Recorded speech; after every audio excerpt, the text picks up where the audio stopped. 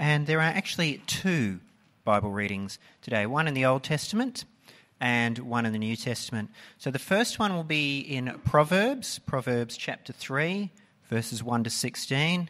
So that's about halfway through the Bible. And then the second one, if you want to start to look for it, is in 2 Peter chapter 1, verses 1 to 11. So that's almost right at the end of the Bible. So we have Proverbs 3, 1 to 16, and 2 Peter chapter 1, verses 1 to 11 as well today. But let's start with Proverbs 3, verses 1 to 16. My son, do not forget my teaching, but keep my commands in your heart, for they will prolong your life many years and bring you peace and prosperity. Let love and faithfulness never leave you. Bind them round your neck. Write them on the tablet of your heart. Then you will win favour and a good name in the sight of God and man. Trust in the Lord with all your heart and lean not on your own understanding. In all your ways submit to him, and he will make your paths straight. Do not be wise in your own eyes. Fear the Lord and shun evil. This will bring health to your body and nourishment to your bones. Honour the Lord with your wealth, with the first fruits of all your crops. Then your barns will be filled to overflowing, and your vats will brim over with new wine. My son, do not despise the Lord's discipline, and do not resent his rebuke, because the Lord disciplines those he loves. As a father, the son he delights in. Blessed are those who find wisdom, those who gain understanding, for she is more profitable than silver and yields better returns than gold. She is more precious than rubies. Nothing you desire can compare with her. Long life is in her right hand, and in her left hand are riches and honour. And we're just going to flip forward to 2 Peter chapter 1, verses 1 to 11. So it's right, almost just before the letters of John and then Revelation. So 2 Peter chapter 1, verses 1 to 11. Simon Peter, a servant and apostle of Jesus Christ, to those who through the righteousness of our God and Saviour Jesus Christ have received a faith as precious as ours. Grace and peace be yours in abundance through the knowledge of God and of Jesus our Lord. His divine power has given us everything we need for a godly life through our knowledge of him who called us by his own glory and goodness. Through these he has given us his very great and precious promises, so that through them you may participate in the divine nature, having escaped the corruption in the world caused by evil desires. For this very reason, make every effort to add to your faith goodness, and to goodness knowledge, and to knowledge self-control, and to self-control perseverance, and to perseverance godliness, and to godliness mutual affection, and to mutual affection love. For if you possess these qualities in increasing measure, they will keep you from being ineffective and unproductive in your knowledge of our Lord Jesus Christ. But whoever does not have them is short-sighted and blind, forgetting that they have been cleansed from their past sins. Therefore, my brothers and sisters, make every effort to confirm your calling and election. For if you do these things, you will never stumble, and you will receive a rich welcome into the eternal kingdom of our Lord and Saviour, Jesus Christ. Well, it's a little bit dated now, but you might have seen what is now considered to be the world's most shared viral public safety announcement. It was called Dumb Ways to Die. Does anyone remember Dumb Ways to Die? I'm getting a few nods. Yeah, it was a catchy tune. It was this cute little animation, And one of the verses go, dumb ways to die, so many dumb ways to die. Get your toast out with a fork, do your own electrical work, teach yourself to fly, eat a 2-week-old unrefrigerated pie. And it goes on. And these little beanie things do this little dance through it all. But it was actually a public safety announcement from Melbourne Metro Rail. Because the last verse goes, stand on the edge of a train station platform, drive around boom gates at a level crossing, run across the tracks between the platforms. They may not rhyme, but they might possibly be the dumbest ways to die. Was very popular at the time. I remember sort of humming to the tune years back when it was out. But, public announcements like that, they're there to sort of shape behaviour, sort of influence decisions that we make. But you don't need an online campaign to talk about good choices, do you? We actually sort of talk that way in relationship with each other, don't we? In fact, it's the stuff of parenting half the time, isn't it? Sometimes us parents will say, just because your friends do that doesn't mean you have to follow as well. We're always really giving safety messages. It's about common sense. It's about good choices. It's about wanting to impart a bit of wisdom to others. Now, wisdom is actually a really important part of what the Bible has to say about what it means to live the Christian life. We're doing this series, Guidance in the Voice of God, living according to God's will, living out God's plan for us. Now, this is what we've covered so far. If you're here today for the first time, you're sort of coming sort of midway through or towards the end of things. But we've covered God who guides us, walking in the will of God, how God guides us. And I invite you, go back and check out what you've missed out online and have a listen. But today is the way of wisdom. Today I want us to discover that being a follower of Jesus is about living wisely. To be wise in life is part and parcel of the Christian life. It's part and parcel of understanding God's guidance. Now, each week we've done a bit of a sort of a rewind moment, and I'll do that again. See, we've seen that God guides his people. God is guiding us always in the tiniest details of life towards making us more like Jesus. That's his plan, and he will not fail. Now, how does God guide us? Well, it's pretty wonderful. God gave us his Son, Jesus. God speaks to us by his Holy Spirit through the Scriptures, the Bible. It's his living word. Now, here's two passages from the Bible that sort of brings out, I think, a common theme, and one of them we looked at briefly last week, but there's this one from 2 Timothy where it says, all Scripture is God-breathed and is useful for teaching, rebuking, correcting, and training in righteousness, so that the servant of God may be thoroughly equipped for every good work. See, the Bible is not lacking. Or check out this passage. It's from actually the longer passage, 2 Peter, that Chris read before, but one of the verses goes, his divine power has given us everything we need for a godly life through our knowledge of him who called us by his own glory and goodness. Now, I don't know if you can sort of pick up a theme going across both those passages, but in the Word, God hasn't left anything out that we need to live. But I guess sometimes we can still feel like there's a gap. There's this blank space between what God specifically tells us to do and the practical day-to-day decisions that make up our lives. I think we can sometimes think the Bible is sort of like, one of those fantail wrappers. Fantail wrappers have those Guess Who questions, but half the time you notice they're chopped off. You can't sort of read the rest. You've got to fill in the blank. You can be a little bit disappointed about that.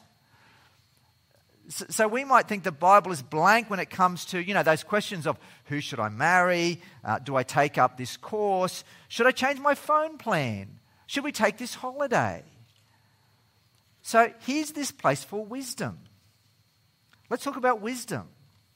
I want to talk about what wisdom is and what wisdom is not. Firstly, wisdom is God-centered. Now, I reckon we all know the difference between intellect and wisdom. Do you know anyone who's really highly, highly intelligent, but you're not sure about how wise they are?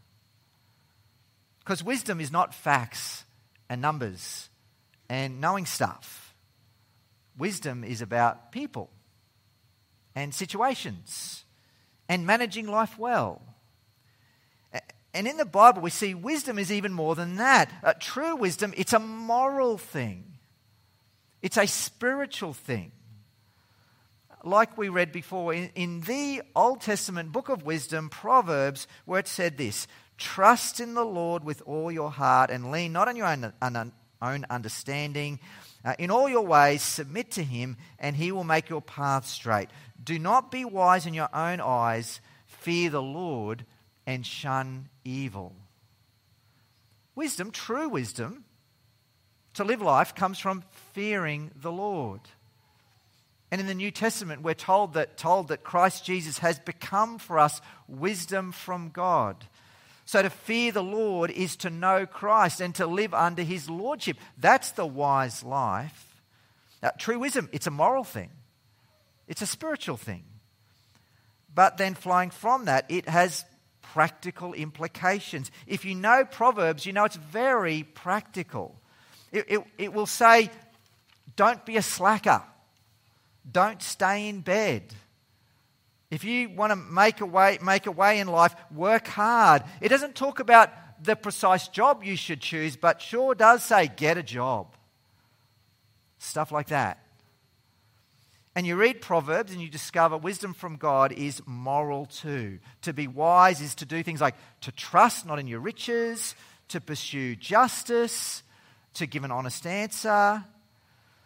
And we're told that true wisdom from the Lord, and we read it in the passage just before, true wisdom from the Lord is precious. It's better than gold. To get true wisdom is actually better than anything else. See, if today or tomorrow someone came up to you and they offered this, they said, I'm going to pay off your mortgage, I'm going to give you a special card so that every time you go for groceries, I'm going to pay it for you. I'm going to pay for every overseas holiday you ever want. I'm going to give that to you, or I will make you wise. What would you say? All those wonderful things, or living wisely. Now, for the person who fears the Lord, well, in a heartbeat, we should say we choose wisdom. We choose wisdom to live rightly under the lordship of Jesus. So I want to say some more things about wisdom. Because it's precious, we're to pursue wisdom. To live wisely is to want to be wise. I want to talk about gaining wisdom through God's word, back to that, the Bible, and prayer. Now the Bible is not like a how-to channel that you might go to get things done. You know, you want to know, who you should date. You're not going to find that section in the Bible. You want to know what career path should I take. You're not going to find that in the Bible. Now, the Bible doesn't work like that because it's not about our to-do list. It's God's to-do list. What does God want to do? We've covered this. He wants to make you holy. That you would meet Christ and come to faith in Jesus and trust in him and follow and grow and be sanctified and be more like Jesus. And God certainly wants to deeply change us in this ongoing way. There's a great passage in the Bible about how God wants to change us deeply. This is from Romans, where it says, "Therefore I urge you, brothers and sisters, in view of God's mercy, to offer your bodies as a living sacrifice, holy and pleasing to God. This is your true and proper worship. Do not conform to the pattern of this world, but be transformed by the renewing of your mind. Then you'll be able to test and approve what God's will is, his good, pleasing, and perfect will." So in view of God's mercy, in view of what Jesus has done, in view of God's mercy, we're to not be conformed to this world, but be transformed. Transformed by God's word, that God's will would actually sink into us. Maybe by now you're sick of me talking about Bible reading plans for the year. I get it. I'm sort of pumping that up, aren't I? Having a daily Bible reading plan. It's not so that we could tick boxes. It's that over time, transformation would happen. And this transformation is like developing a new spiritual taste for the things of God. See, when I got married, I had this finely tuned taste for what makes for good porridge. I know some people don't like porridge, but I'm a fan, okay? And I tell you, there are grades of porridge. In fact, my mum would add extra ingredients and that made the best porridge. After we were married, Kirsty would make porridge and I could tell it wasn't quite right. We needed marriage counselling over my finely tuned taste in porridge. Now, that's like what God's Word does in us. As we take it in, as we get regular with it, really take it in and the Spirit implants it in our heart, in our mind, we start to change. Our tastes start to change. We sort of more and more value what God values. We want what God wants. In fact, I've known plenty of people, Christians, whose tastes have changed over things they previously valued. Just good things. They're good things, but their tastes change. Things like gaming, drinking, surfing, hiking, foodie, restaurant obsession, attendance. Bunch of things. Because they've sort of thought through wisely. You know, what does it mean to be active, involved in Christian community? How I best love others? How I best serve sacrificially? That's the Bible. That's what God's Word can do in us. To be not conformed, but be transformed. There's also prayer. In prayer, we should ask for wisdom. When you pray for wisdom, God can bring to mind actually what His Word says to you. But say you've been offered a job, should you take it? Well, in praying for wisdom, there's no promise God will, write the answer in the sky. Should I take this job? But you can pray for wisdom. You can pray for the right motive in taking this job. You could pray against greed in your heart. You could pray that you'd be an honest, hard worker. You could pray that you'd be a faithful, good friend and witness to your workmates. Do you have to pray before every decision? No. Someone asks you over for dinner next Wednesday, you don't have to pray before you say yes or no. A friend asks you, do you want to go on a holiday with us? You don't have to pray before you say yes or no. It doesn't have to be this wooden, I have to pray before I give my answer. But being in the Word and asking for God's wisdom, God shapes us and hones us so that we more and more make God-honouring decisions. Going to move in a sec to what wisdom is not, but other things. Wisdom is to seek God's counsel. Actually, it says it in the book of Proverbs, that you get wisdom as you seek wisdom from others. The proverb says, the way of the fool is right in his own eyes, but a wise man is he who listens to counsel. Now, if the Bible tells us to do something, we should do it. But for other life decisions, we're often helped by talking it out. Have you noticed that, in fact? You're often helped as you talk it out with others. I'll give you an example from my own life. There was a time when Kirsty and I were going out, boyfriend, girlfriend, and I broke up with Kirsty. Very emotional time. And I had a conversation with my pastor. And I talked out why. I said, I'm not sure how compatible we are. I'm into this and she's into that. Talked about interest, hobbies. I'm into this, she's into that. I won't go into all the detail of what he said, but he knew me, he knew Kirsty. We were about 23 at the time, knew that we were committed Christians. And basically his summary to me was, you knucklehead, just think about this again, will you? It was actually pretty wise in the end. Now, please don't hear me say that breaking up is bad, because that actually can be very wise. Wise is about making the right decision in the right situation, but talking to others, Bible-believing Christians, can be really helpful. Relationships, any big decision can be helped by talking to others. Generally speaking, I make better decisions when I talk to my wife. All of us, we often make better decisions when we talk to our spouses or church leaders or friends or other mature Christians. We're talking about how to live our lives as followers of Christ. Look, we've been given Jesus Christ, his Son. We've got the Holy Spirit. We've got the Scriptures. And there is wisdom. There is God-centered wisdom where he transforms our thinking through taking in God's word in prayer and also seeking counsel from others. Now, that's some things about what wisdom is. I just now quickly want to cover what wisdom is not. Here's a few things about what wisdom is not. Now, firstly, wisdom is not putting out a fleece. Now, I've just thrown out a very weird term, okay? Putting out a fleece. Some of you will be familiar with this. Others will be thinking, what is this? Well, this is Christianese jargon, okay?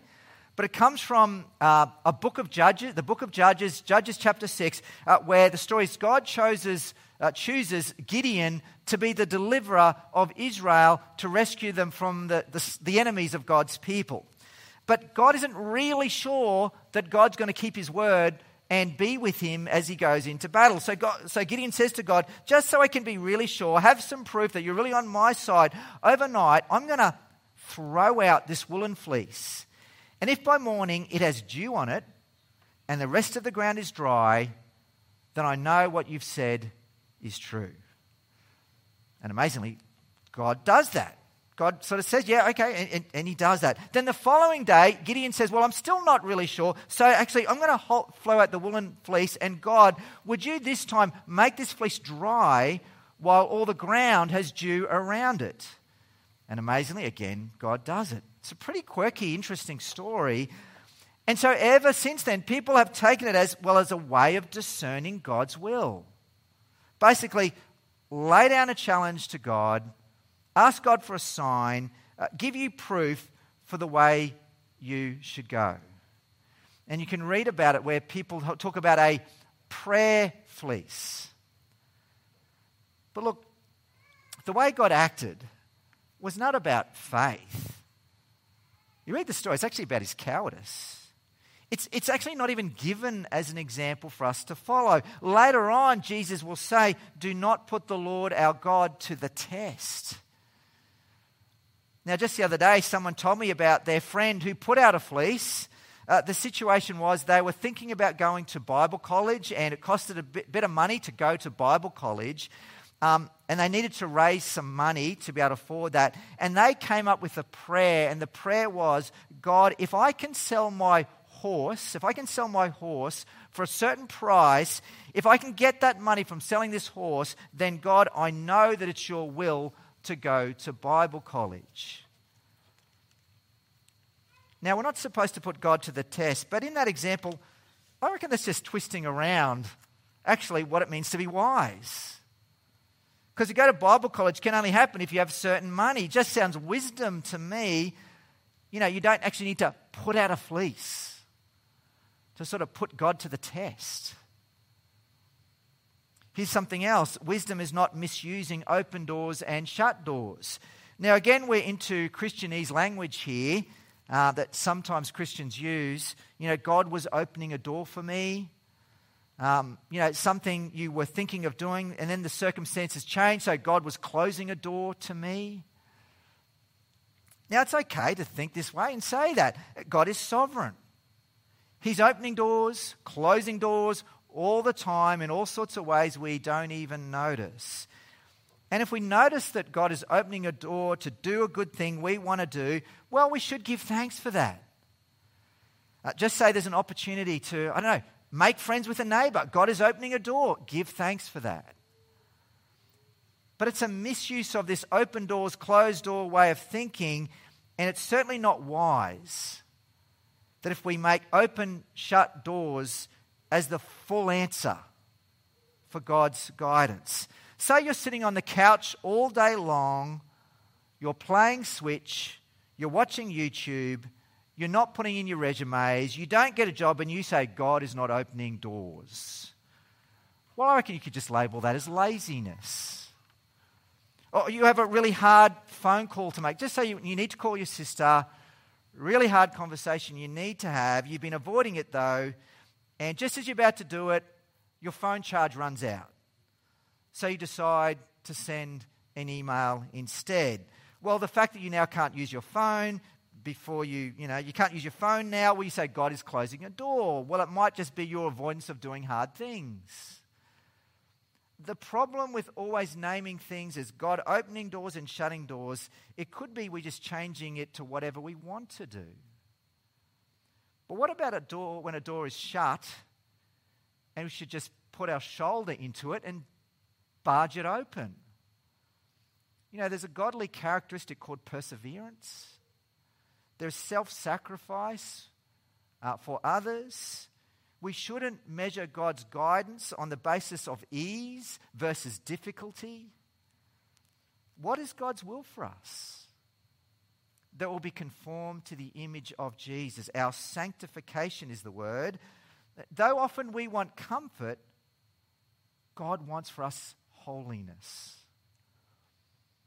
Now, here's one more thing on this. Wisdom is not over-spiritualizing. See, as Christians, we have a very personal relationship with Jesus. We have the Holy Spirit. And when it comes to God's guidance, we have a desire to express that personal relationship with God with a type of language. The other day, I got a message from someone I know. He was telling me they were taking up a new ministry position in a church, and they said something like, I sense God is leading me in this direction. And that's fine. But for another Christian, and I guess this is me, I tend to not ascribe certain feelings over others as if that's my way of discerning God's guidance. I don't get a vibration. I don't get a special word from God. For me, rather than saying, I sense God is leading me, I'm content to say, there's a good opportunity here. Or we've weighed things up and it seems right to go in this direction. My point is we don't have to bolster our decisions with extra spiritual language. No, in Christ we have the Spirit. We have the Scriptures applying His wisdom. That is the Holy Spirit-led life. Someone the other day, as part of this series, they sent me an article about how mathematicians have worked out how we should make decisions in life. And it's something called the optimal stopping problem. And it goes like this, the optimal stopping problem. If you're needing to rent a house and there's 100 houses available to check out, well, how many of them should you go through before you make a decision? Do you exhaust yourself? Do all 100? Because the problem is, we're always worried, is the next option better? It might be cheaper, it might be better. You don't want to miss out. So you're always sort of expanding your research and you never make a decision. Well, apparently the mathematicians have worked out the optimal stopping problem. It's after looking at 37 houses, you should make a decision. 37%, okay, is the secret probability number for making a decision. And the article makes the joke about dating. How many frogs must you kiss to secure that prince? Apparently 37%. Now, why am I saying all that? What I've just said about wisdom, I don't know, does it make you think it's just sort of maybe what I've said about wisdom? Does it seem more mathematical than spiritual? This wisdom language I've used, does it seem dry and clinical? Is for you God's guidance is reduced to what you can set out in an Excel spreadsheet, being wise? But it's not. Wisdom ultimately is about fearing the Lord, our relationship with Christ, Him transforming our mind through His word, seeking wisdom in prayer, even going to counsel from others. Wisdom is pursuing Christ in this life. Because indeed our sanctification, being conformed to Jesus, is God's will for us. I'll wrap it up now by making one last point. Wisdom is the life of freedom in Christ. Someone here sent me another message as part of this teaching series. It's been really good to get conversation going. I guess it's that type of series. But they made a good point about God's guidance. If you think about the Garden of Eden, there was God, Adam and Eve. This was before sin had invaded and infected the world. And God, with all authority, spoke to them. And His word was, don't eat from that one tree, but from the rest of the garden, it's yours. Basically, go out, enjoy. Knock yourself out. There's so much to enjoy. Just do it. See, God gave them this clear word. And it wasn't a trick. There was no extra messages. There was no extra clues they had to decipher. God spoke to them. Clearly, he was to be obeyed. But then so much freedom. Enjoy all the trees, all the garden, all the fruit available to you. So think of this in a similar way. God has spoken to us by his Son, Jesus. He's the word from God. And Jesus continues to speak to us by his Holy Spirit in the Scriptures. It's clear. It's authoritative. It's enough. It's to be obeyed. But in all the rest of life that the Bible doesn't directly speak on, there's so much freedom. So we don't have to have sort of extra expectation now that he'll give us more messages. We're to enjoy the freedom we have in Christ in life's decisions. We're to apply wisdom. Wisdom that flows from knowing Christ. That wisdom we can apply as our greatest desire is to please the Lord. And it's freedom. It really is freedom because we know that God is in control. And in Christ, he's always working for our good. Let's pray. Dear Heavenly Father, we thank you for your word. Thank you that you've given all that we need for life and godliness. We thank you that your scriptures are completely sufficient for life, for training, for correction, for rebuke. What you've given us in your word is just wonderful, and it's enough. And again, we thank you for Jesus, your Son, our Saviour, and the gift of your Spirit who guides us. And Father, pray that you would work in our hearts, that we would enjoy this freedom we have, that indeed that we might pursue wisdom, a wisdom that only you can provide, a wisdom that comes from having you at the centre of our life, and that we would desire to be conformed more to the image of Jesus. Please guide us in the decisions we make. Father, may we apply wisdom in all those decisions that come our way. Some decisions are pretty small, but some decisions loom large in our life and our thinking, particularly in those moments. Indeed, supply us with the wisdom we need. And we thank you that you are committed to our good. Your promise is to make us more like your Son, Jesus. And in his name we pray. Amen.